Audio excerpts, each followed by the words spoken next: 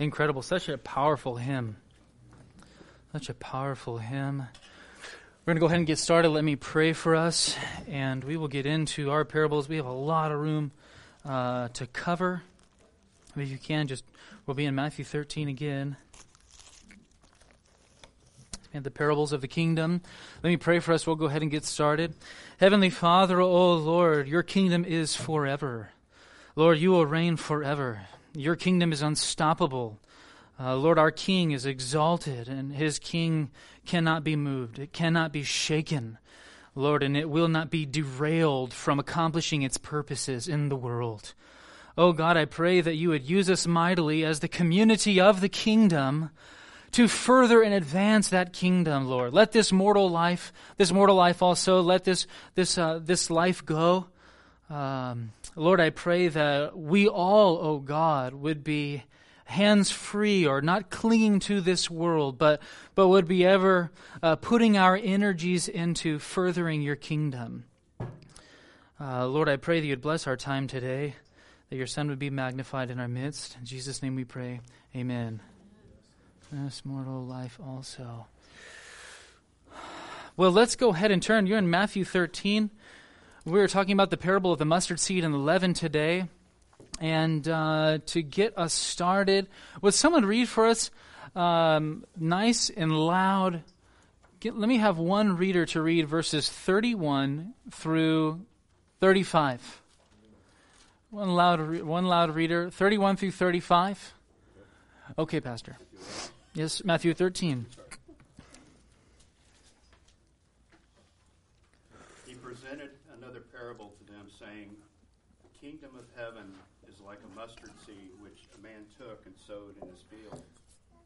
And this is smaller than all other seeds, but when it is full grown, it is larger than the garden plants and becomes a tree, so that the birds of the air come and nest in its branches."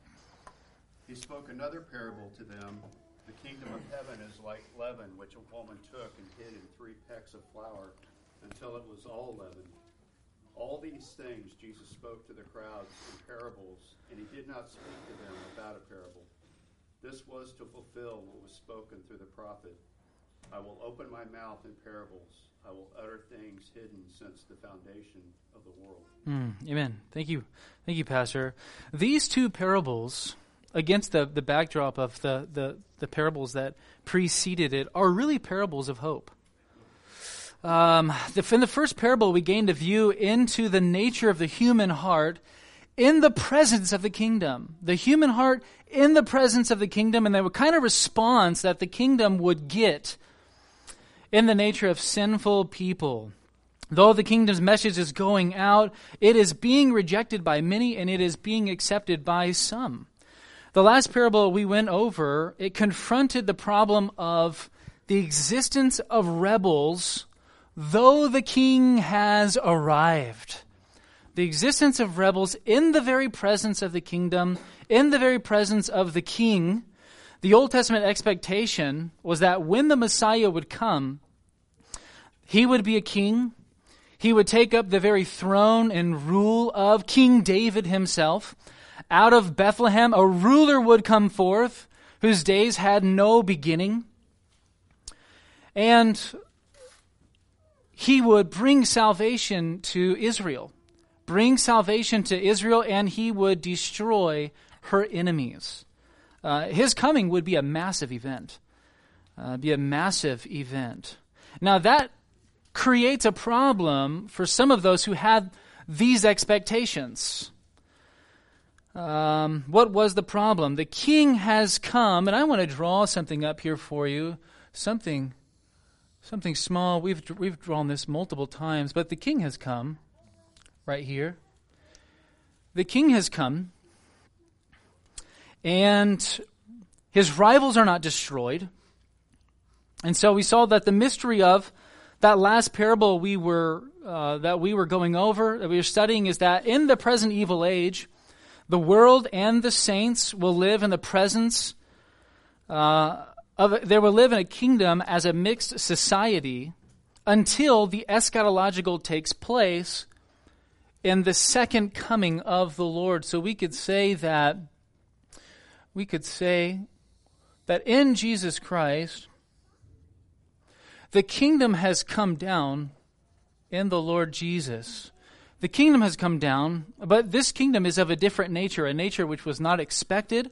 And in these parables, what Jesus is teaching us is what verse 35 says. Well, he will say, when he says that the Messiah, the coming one, he says, I will open my mouth in parables from Psalm 78:2. I will utter things hidden since the foundation of the world. This is truth that has been hidden, that is being revealed through parables. It is being revealed through parables, information that was not revealed in the Old Testament. As he says here, these are things hidden since the foundation of the world. And so we're getting a look into the very nature of the kingdom, which was not like anticipated. They most likely did not see it as Jesus was proclaiming it, preaching, and teaching it. And we can see just by the reaction of the religious leaders that when Jesus came preaching the kingdom, it was met with a lot of doubt. It was met with a lot of mocking. It was met with a lot of unbelief and hardness of heart. And so we would be in a mixed society until the eschatological day of separation, which would be the first coming of Christ. This would be the second, which would inaugurate the age to come. Age to come. That's a little cheesy, but age to come. So Jesus really is he's given us a powerful testimony of the nature of the kingdom in the present time, which excludes the elements of ultimate judgment and salvation, though they will most certainly take place. So in summary, the kingdom of God is the kingdom of God exclusively eschatological? That's a question to you. What is that?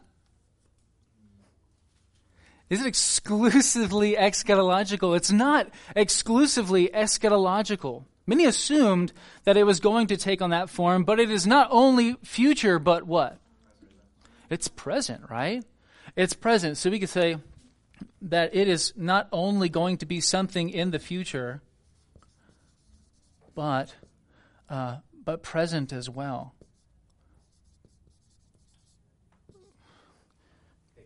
Yes, sir. I would just add that the kingdom of God is eschatology in the present.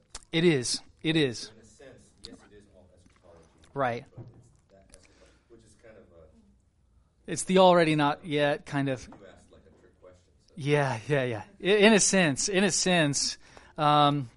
So it wasn't expected, though. What Jesus came preaching and teaching was not what people were expecting in the day of the Lord, when that day would draw near and there would be real salvation, real destruction being exercised by God. This is what we know for sure, though. Not only that the kingdom is coming, but the kingdom has what?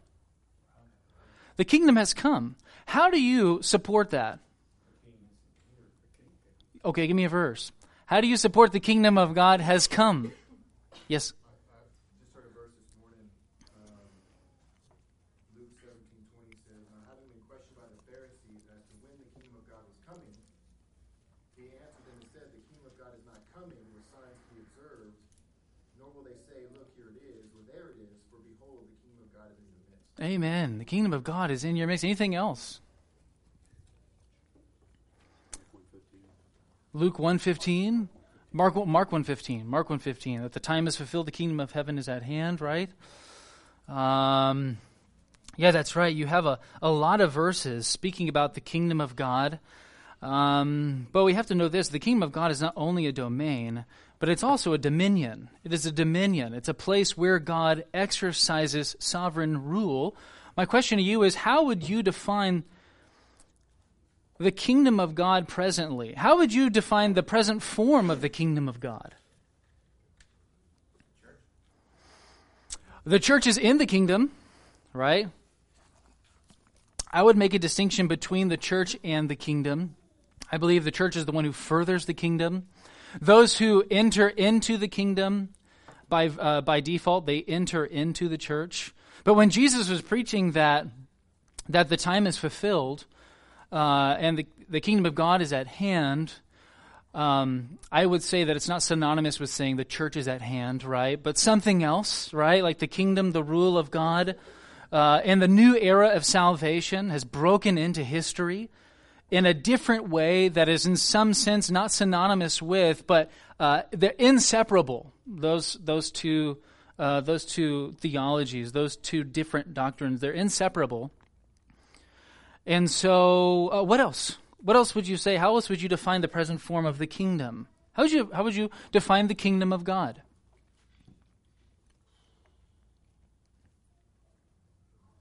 I like what we established before, that's where the king is. So, in one sense, you could say it's in us, because Christ is in us. And in that sense, you could say it is where the church is. Sure. With the distinction, like you said, Yeah. everybody in the church has the king in them. So, Sure. you know, Mm-hmm. like these parables, it's growing. So the king's entering into more and more people as time goes on. That's good. That's good. No, I think my definition would be similar to that. The gracious reign of God in the hearts of his people by faith in his Son. We see the present form of the kingdom. I would define it something similar to that. Anyone else have anything to add to that? So Jesus said his kingdom is not of the world, but that doesn't mean his kingdom is not in the world, right? The kingdom is in the world. Jesus Christ brought the kingdom down in his person, and it is through that King Jesus, that the kingdom has intruded this sphere of darkness through the Lord Jesus. So in the parable, we'll get to the parable of the mustard seed. As I mentioned earlier, the first two parables dealt with the realities of rejection, the realities of final judgment. And these two parables that we are dealing with at hand, they really do serve to encourage us. They serve to lift up our chins. He tells these parables in order to address the doubts of the people who didn't quite understand or recognize the kingdom of God which had come in Christ. The kingdom of God which had come in Christ, as we alluded to at the beginning, they expected something with outward triumph, right? Something with gloss, a royal ruler that exercised political power, but that wasn't what they got. They didn't understand the nature of the kingdom, and hence he taught these parables. He taught these parables. Let's get into the parable at hand, the parable of the mustard seed. He presented another parable to them, saying, "The kingdom of heaven is like a mustard seed, which a man took and sowed in his field. And this is smaller than all other seeds, but when it is full grown, it is larger than the garden plants. It becomes a tree, so that the birds of the air come and nest in its branches."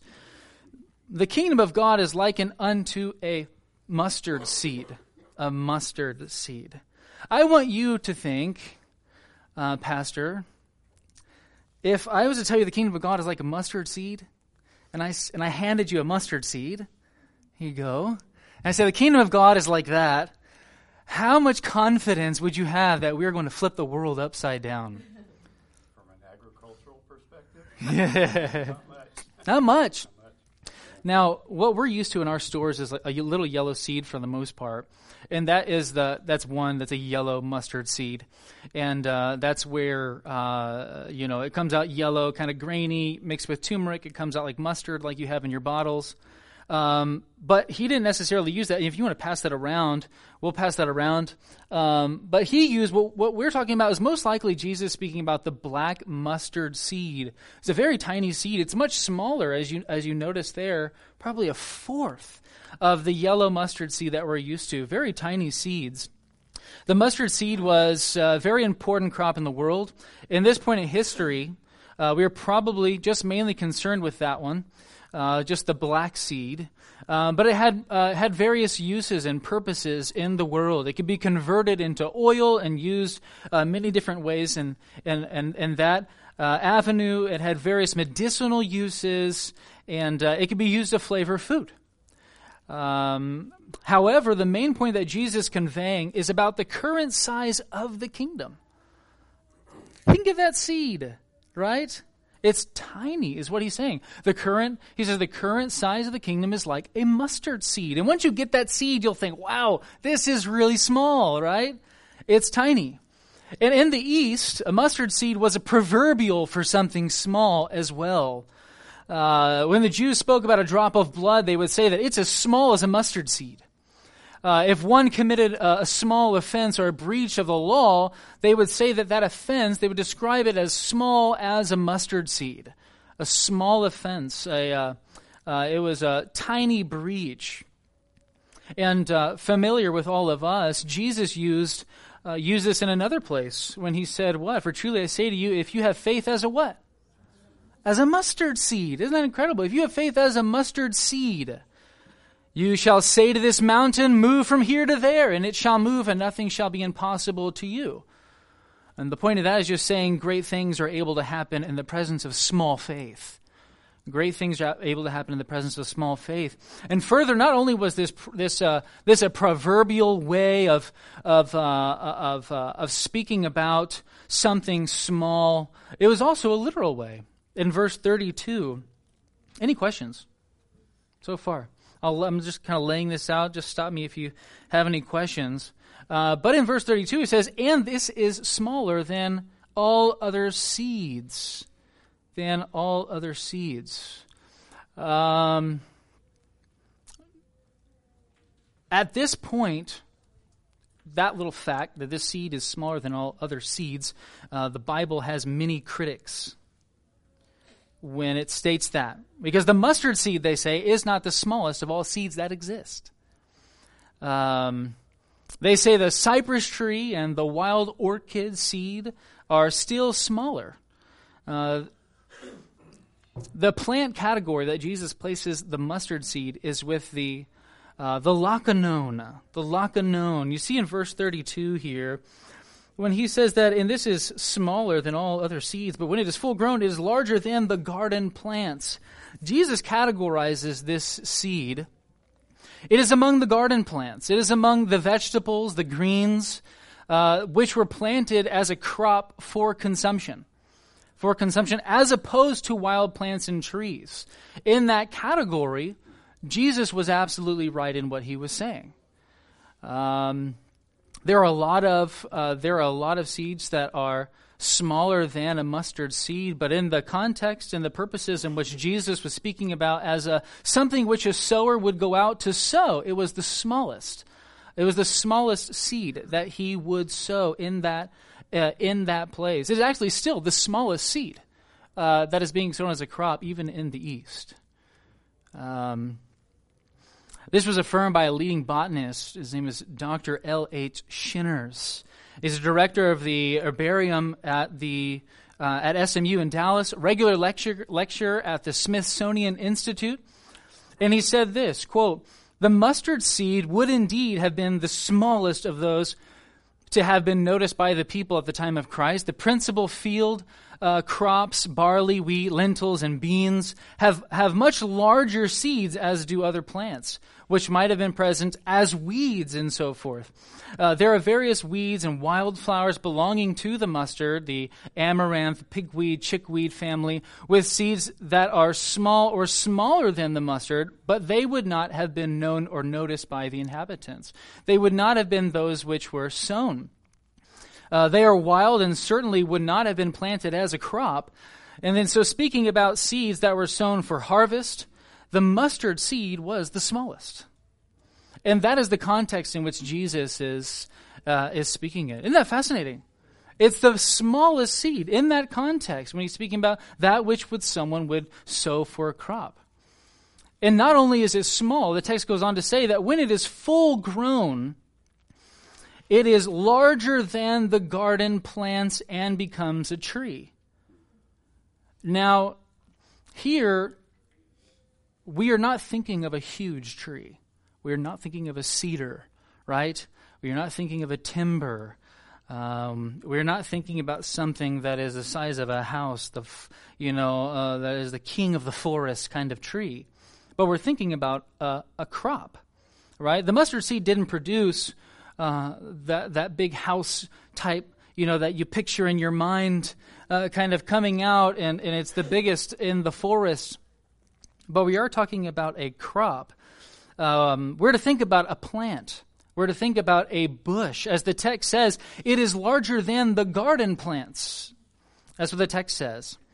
And I believe the correct way to understand that is, given the size of surrounding plants in a garden, it stands out like a tree. That plant would stand out like a tree. Usually that plant is going to be anywhere from 6 to 9 feet in season whenever they're growing these, and they get from anywhere from 12 to 15 feet. And so there's multiple sources that go back and say that these plants, when they're grown, can give shade to the horse and its rider. Very tall, right? Put that next to your rosemary and tell me, what do you think it looks like? Right? It's a big. At that point, you're like, well, it looks like a tree next to everything else that I am. That I am planting. And so once fully developed, the base and the branches of the crop would begin to harden, become very firm, and the birds of the air would come and perch or dwell, lodge in its branches. And so Jesus is here. He is really explaining the kingdom by comparing it to something very everyday, something that everyone knew about. But in this parable, he does reveal a mystery. He does reveal the mystery. Now, we don't necessarily have the explanation to that mystery, but with all that Jesus has told us, with the indwelling Holy Spirit giving us illumination, I do believe that we can make sense of what the text says. And my question is, what would that mystery be? What is the mystery to be gleaned from this parable?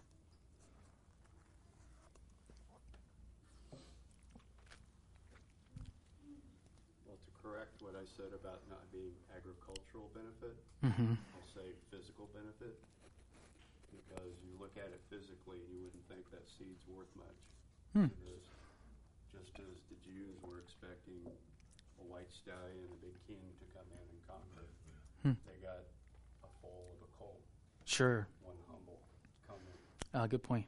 Yeah. So the kingdom of heaven isn't measured by physical appearances. That's good. Anybody else? Anybody else want to top that? I think you're onto the meaning, as I see it, is that the kingdom of God has a small beginning. And it has a large end. You add anything? Good? Yeah, no, I think that's right. I think it's what he's trying to say is that initially the growth of the kingdom is imperceptible by and large. It's very subtle. By the time you reach the full flower, the full blossom of the kingdom, it will overpower everything else in the garden. Yeah. So much so that the birds will come and nest in its branches and all of that.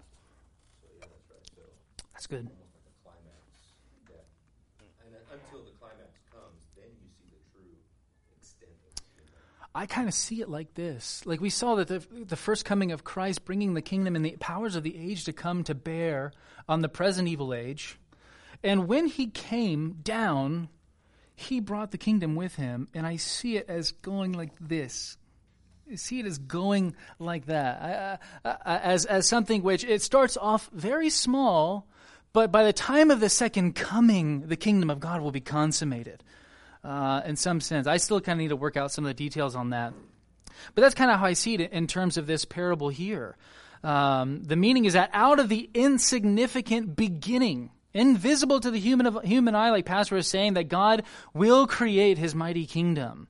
And it will embrace the world. Jews and Gentiles, every tribe, tongue, and nation will be affected by the mighty power of the kingdom of God. Ultimately, it is by the means of the community of the kingdom that the reign of God will extend to the ends of the earth.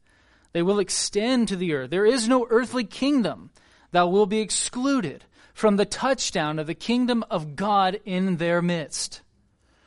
And so, though the kingdom of God began so small as with 12 uneducated men, it will have a global impact in the end. Right? I think that's what the agricultural typology there is for. Right. As you said, that little seed grows into a tree that many benefit from.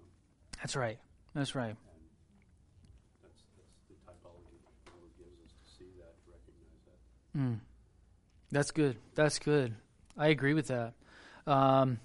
In the beginning, the kingdom of God, it may look insignificant, it may look weak, may look lifeless, without the right eyes to see. Right? Some Pharisees came to Jesus where they're inquiring about when the kingdom of God is going to come. When the kingdom of God is going to come, that's in Matthew 17, 20 through 21. He said, the kingdom of God is not coming with signs to be observed, nor will they say, look, here it is, or there it is. For behold, the kingdom of God is what? Is within you, right? Or in you, but definitely within you. He's talking to the Pharisees after all. The kingdom of God is in your midst. Is in your midst. That kingdom which Jesus brought was not tangible. It was not tangible. That kingdom was invisible. It was of a spiritual nature, a spiritual dominion that one day will be fully manifested and seen. And though it doesn't initially come with outward pomp, inwardly resides mighty power in the kingdom. Though the kingdom has a tiny beginning, in the end it will be unparalleled, incomparable to anything we have ever experienced. Revelation 11:15 says, the kingdom of the world has become the kingdom of our Lord and of his Christ, and he will reign forever and ever. God's reign will eventually encompass the earth. And all these parables take us into the consummation of that kingdom. Isn't that powerful? Powerful thoughts. You can see just the powerful growth and advancement of the kingdom just looking at the present time. Just looking at the present time. What does it teach us? It teaches us not to despise small beginnings. Not to despise small beginnings. Even though the wicked are still here. Even though the wicked have not been destroyed. Even though they are still persecuting. Even though they are still shrugging their shoulders away from the reign and rule of God and trying to thwart its advancement, they will not. They will not. The kingdom of God will not be thwarted, even though it will be opposed on every side. It will not be stopped. Yes, sir. Yes, sister. Use this. I mean, you can tell me if it doesn't fit, but also, what keeps running through my head is that, he uses the weak and the small things to show forth his power and glory. Yeah. That's what I was thinking of. Perfect.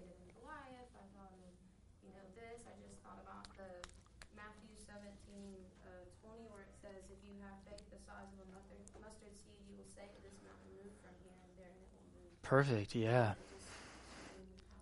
Absolutely. That's how God is going to advance his kingdom. With a very weak community, right? A very weak community, in the eyes of the world, a very foolish community, but they have taken hold of the very wisdom of God. They are walking in the very presence and power of God, armed with the armor of God, and that is how we are going to advance the kingdom in the world. We are going to advance the kingdom in the world. And but look at the odds. The kingdom did advance being shouldered by 12 disciples. At the outset of Jesus' ministry. The kingdom could not be stopped when it was being advanced by 12 men. Isn't that incredible? Why do we fear? Right? There's a lot of brethren here, right? And the Spirit of God stirred up 120, and they flipped the world upside down. They flip the world upside down. It's because the kingdom is unstoppable. God is going to accomplish his purposes. His word is sure. His word is sure. Now, let's turn with me to Daniel 4. Because it goes on and it says that this plant will become a tree, and the birds of the air come and nest in its branches. And I think he said that on purpose to allude to and give us some background about, to give us some background about, you see even in the ancient Near East and in the Old Testament that a kingdom was likened to a tree. It was likened to a tree. You see that in Daniel, you see that in Ezekiel. But when you look at Daniel 4, starting in verse, we could see, looking at Nebuchadnezzar's kingdom, look at, we'll start in verse 10 there. Daniel 4, verse 10 says, "Now these were the visions." Nebuchadnezzar came and he got Daniel to come and interpret his visions. "Now these were the visions in my mind as I lay on my bed. I was looking, and behold, there was a tree in the midst of the earth, and its height was great. The tree grew large and became strong, and its height reached to the sky. And it was visible to the earth, and the whole earth. Its foliage was beautiful, and its fruit abundant. And in it was food for all." So you start beginning to see how many are going to many are going to reap the benefits of this tree of being sheltered and shaded. And it says that the beasts of the field found shade under it, and the birds of the sky dwelt in its branches, and all living creatures fed themselves from it. Fed themselves from it. And when you go, and he actually gives the interpretation of this vision in verse 22, it says, "It is you," speaking about the tree in verses 20 and 21, the tree that you saw in verse 20, which became large and grew strong, whose height reached to the sky and was visible to all the earth, whose foliage was beautiful and fruit abundant, and in which was food for all, under which the beasts of the field dwelt in, and whose branches and the birds of the sky lodged. It is you, O king! For you have become great and grown strong, and your majesty has become great and reached to the sky, and your dominion to the ends of the earth. And in that the king, and it says, and in that the king saw an angelic watcher. His tree was about to be chopped down, Nebuchadnezzar. But it speaks about his kingdom, this great tree, which is the point of that. Turn with me to Ezekiel. Go back to Ezekiel 31. So much here. There really is. You have the same thing in Ezekiel 31, starting in verse 2. "Son of man, say to Pharaoh, king of Egypt, and to his multitude, whom are you like in your greatness? Behold, Assyria was a cedar." The same language. "In Lebanon, with beautiful branches and forest shade, and very high, its top was among the clouds. The waters made it grow, the deep made it high, and with its rivers it continually extended all around its planting place, and it sent out its channels to all the trees of the field. Therefore its height was loftier than all the trees of the field, and its boughs became many, and its branches long, because of many waters as it spread them out. All the birds of the heavens nested in its branches. You see the same thing here. The birds, they were nesting in its branches. And what I believe by just the interpretation of Daniel, that many nations were benefiting from the greatness of this tree, finding shade in it, finding refuge in it. United States is in some sense a refuge for many nations. We have many allies who benefit from being an ally with us. They benefit from that. And the nations also will come, and they will be beneficiaries of the afforded shelter that Christ gives. His kingdom ultimately will encompass the nations. And I want to, maybe we can summarize. We've got about 15 minutes or so. We can get into the parable of the leaven. Go back to Matthew 13.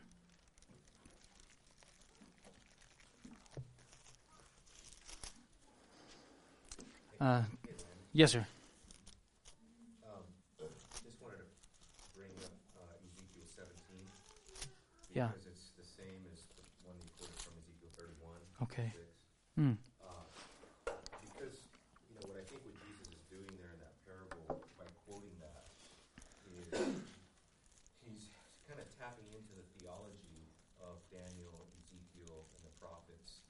And the whole theology behind that is that God's kingdom or his people will be like this tree, or here, like Jesus comparing it to the mustard seed, the plant that's growing there. Mm. Right? So what's going on, I think, what Jesus is saying is that the mustard seed is supposed to draw our attention to the fact that God's kingdom will outstrip the kingdoms of the world. It will overshadow them, right? It will ultimately, survive when they are torn down, like in Ezekiel.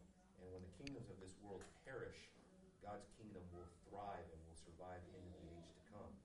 See, so if you go to Ezekiel 17, that's exactly what he's talking about there, is that the people of God will become like this kingdom, Okay. like this tree that will grow, like a plant that will flourish. Right? That's good. Yeah. And Jesus, I think, is, like you said, he is intentionally quoting these prophetic passages to show that all these prophecies that Ezekiel and others saw Right. is fulfilled in the kingdom of Jesus Christ. Mm. You see? You're right. So there's so much there, but it's like Assyria doesn't last, Babylon does not last, America will not last, whatever, the Babylon Revelation, will not last. Yeah. The world system will not last. What will last is the kingdom of God. Amen. And those that are nestled under its branches, those who repent, believe, and trust in the kingdom, right? Yeah. Sons of the kingdom, Yeah. they're the ones that are going to be sheltered into the age to come. Amen. Amen. Very good. Very good. That just takes us back to Revelation 11:15, where the kingdom of the world has become the kingdom of our Lord.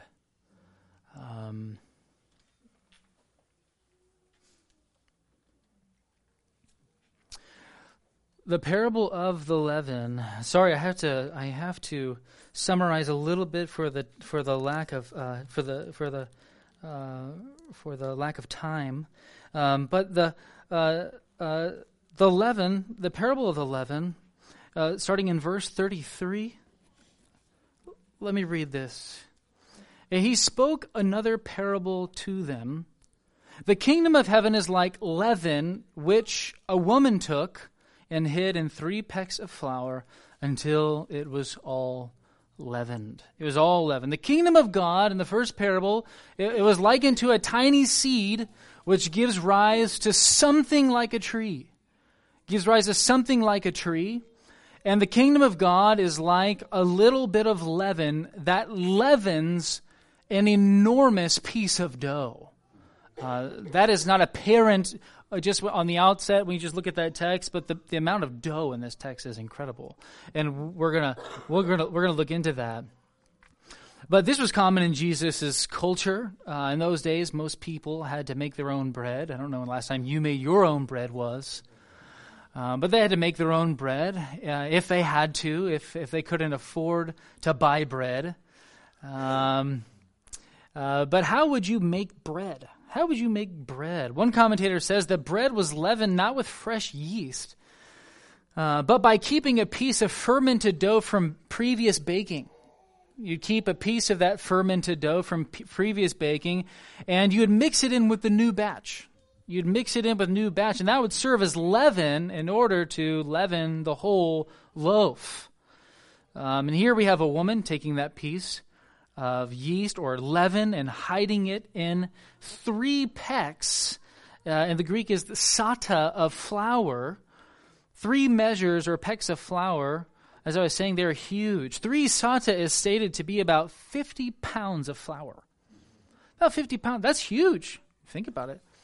That's huge. It could probably feed about a small village of about 100 people. And I think the size is what we're getting at. We're speaking about the smallness of the leaven and the size of the flour, the size of the dough that are being used here. It's interesting, in Genesis 18:6, Sarah made the same amount of bread when her and Abraham were visited with those three divine figures. You remember that in Genesis 18:6. She made the exact same amount for them. And so a little leaven must be powerful. And that's what we're talking about here in the mystery of the kingdom. The leaven is powerful. It's pervasive. If it's going to leaven that much flour, right? There's a lot of room to gain, and the kingdom has to traverse, and it has to extend and expand through that loaf, through the flour. In comparison, right, that is a big task. That is a big task. Any questions so far on that? One thing else is to keep in mind is that leaven is not necessarily or inherently something that is evil. Right? You see leaven being used in multiple ways in the Bible. And it's mostly used to express how permeated something is with evil. That something is thoroughly evil, completely evil, right? It's been completely leavened with evil, right? What are some examples that you can think of about someone being leavened with evil, wickedness? What comes to mind when the Bible talks about that in the New Testament?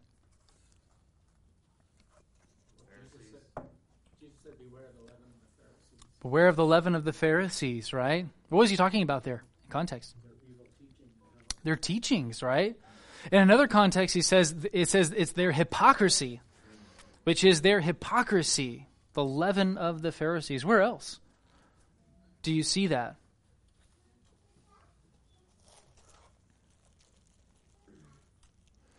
Where else do we see the power of leaven?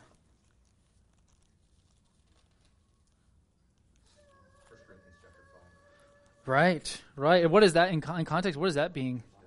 Church discipline, right? And speaking about the a little leaven, meaning the evil that is taking place there, and how quickly, how rapidly it spreads, if the axe is not laid to the root. So you see this. You see it. It's being used.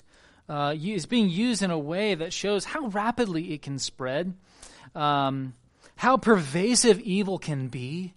It spreads like leaven. It's like when you mix leaven into a loaf, and how quickly it will leaven the whole thing if it's not taken care of, right? But it never says, the Bible never says that leaven is evil necessarily. In this parable, it says the kingdom of heaven is like leaven. The kingdom is like leaven. But it never says that that leaven is evil. But the kingdom of God is good.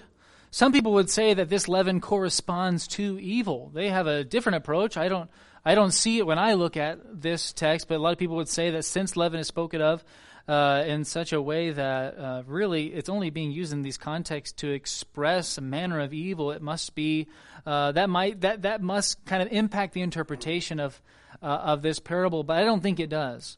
But the kingdom of heaven is like leaven.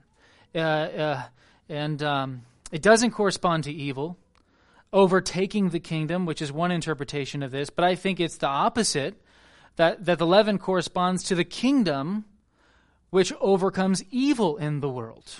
It overcomes evil in the world. This parable, it says that the kingdom of heaven is like leaven, and a little bit of leaven has the power to affect everything. Just a little bit of leaven, and that's what we're seeing in this parable. It has the power to affect everything.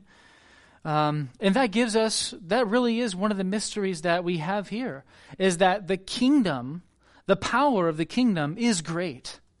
It won't be stopped. And like leaven, it will expand in the world, through the world. The kingdom of God will expand. Though it is small, it is not weak. It is not weak. Many people thought it was weak. Many people were doubting it because of its size, because of, it didn't come with much color like we were speaking about earlier. like you were talking about. It didn't come with the gloss that many people thought it was going to come with. And one day, the work of the kingdom of heaven will be finished. Like this. It's like this. One day, the work of the kingdom will be completely finished, and the whole loaf, which I think is speaking about the world, will be completely leavened. I think the world will be completely leavened, just like the kingdom of God will encompass the nations. It will be universal in its impact, and the kingdoms of this world will be swallowed up by the kingdom of the Lord, by the Lord's kingdom. And it will not stop. It will not stop. No matter what the circumstances are here, no matter the persecutions, the violence, all the afflictions that are coming against it, it will still work like leaven until the end. It will work like leaven. And it will continue and continue to leaven the loaf. The current kingdom, it will grow, it will triumph until the consummated kingdom appears. That's what I think this means. Until the consummated kingdom appears, it will grow, it will reign. It doesn't mean that all people are going to be saved, as we just saw in the last parable, or in the parable of the tares and the wheat. There's going to be a mixture of society, but the kingdom is going to be powerful. It is going to triumph. You know, the language of triumph in the Bible is not always salvation. It's not always salvation, and I'll leave you with 1 Corinthians 15:25. It says, "He must reign until he has put all his enemies under his feet." God is going to reign like that. And in the end, he will deliver his people and grant them this final rest in salvation and entrance into that consummated kingdom where we will dwell with God forever. Amen? Amen. Amen. Let's go to worship.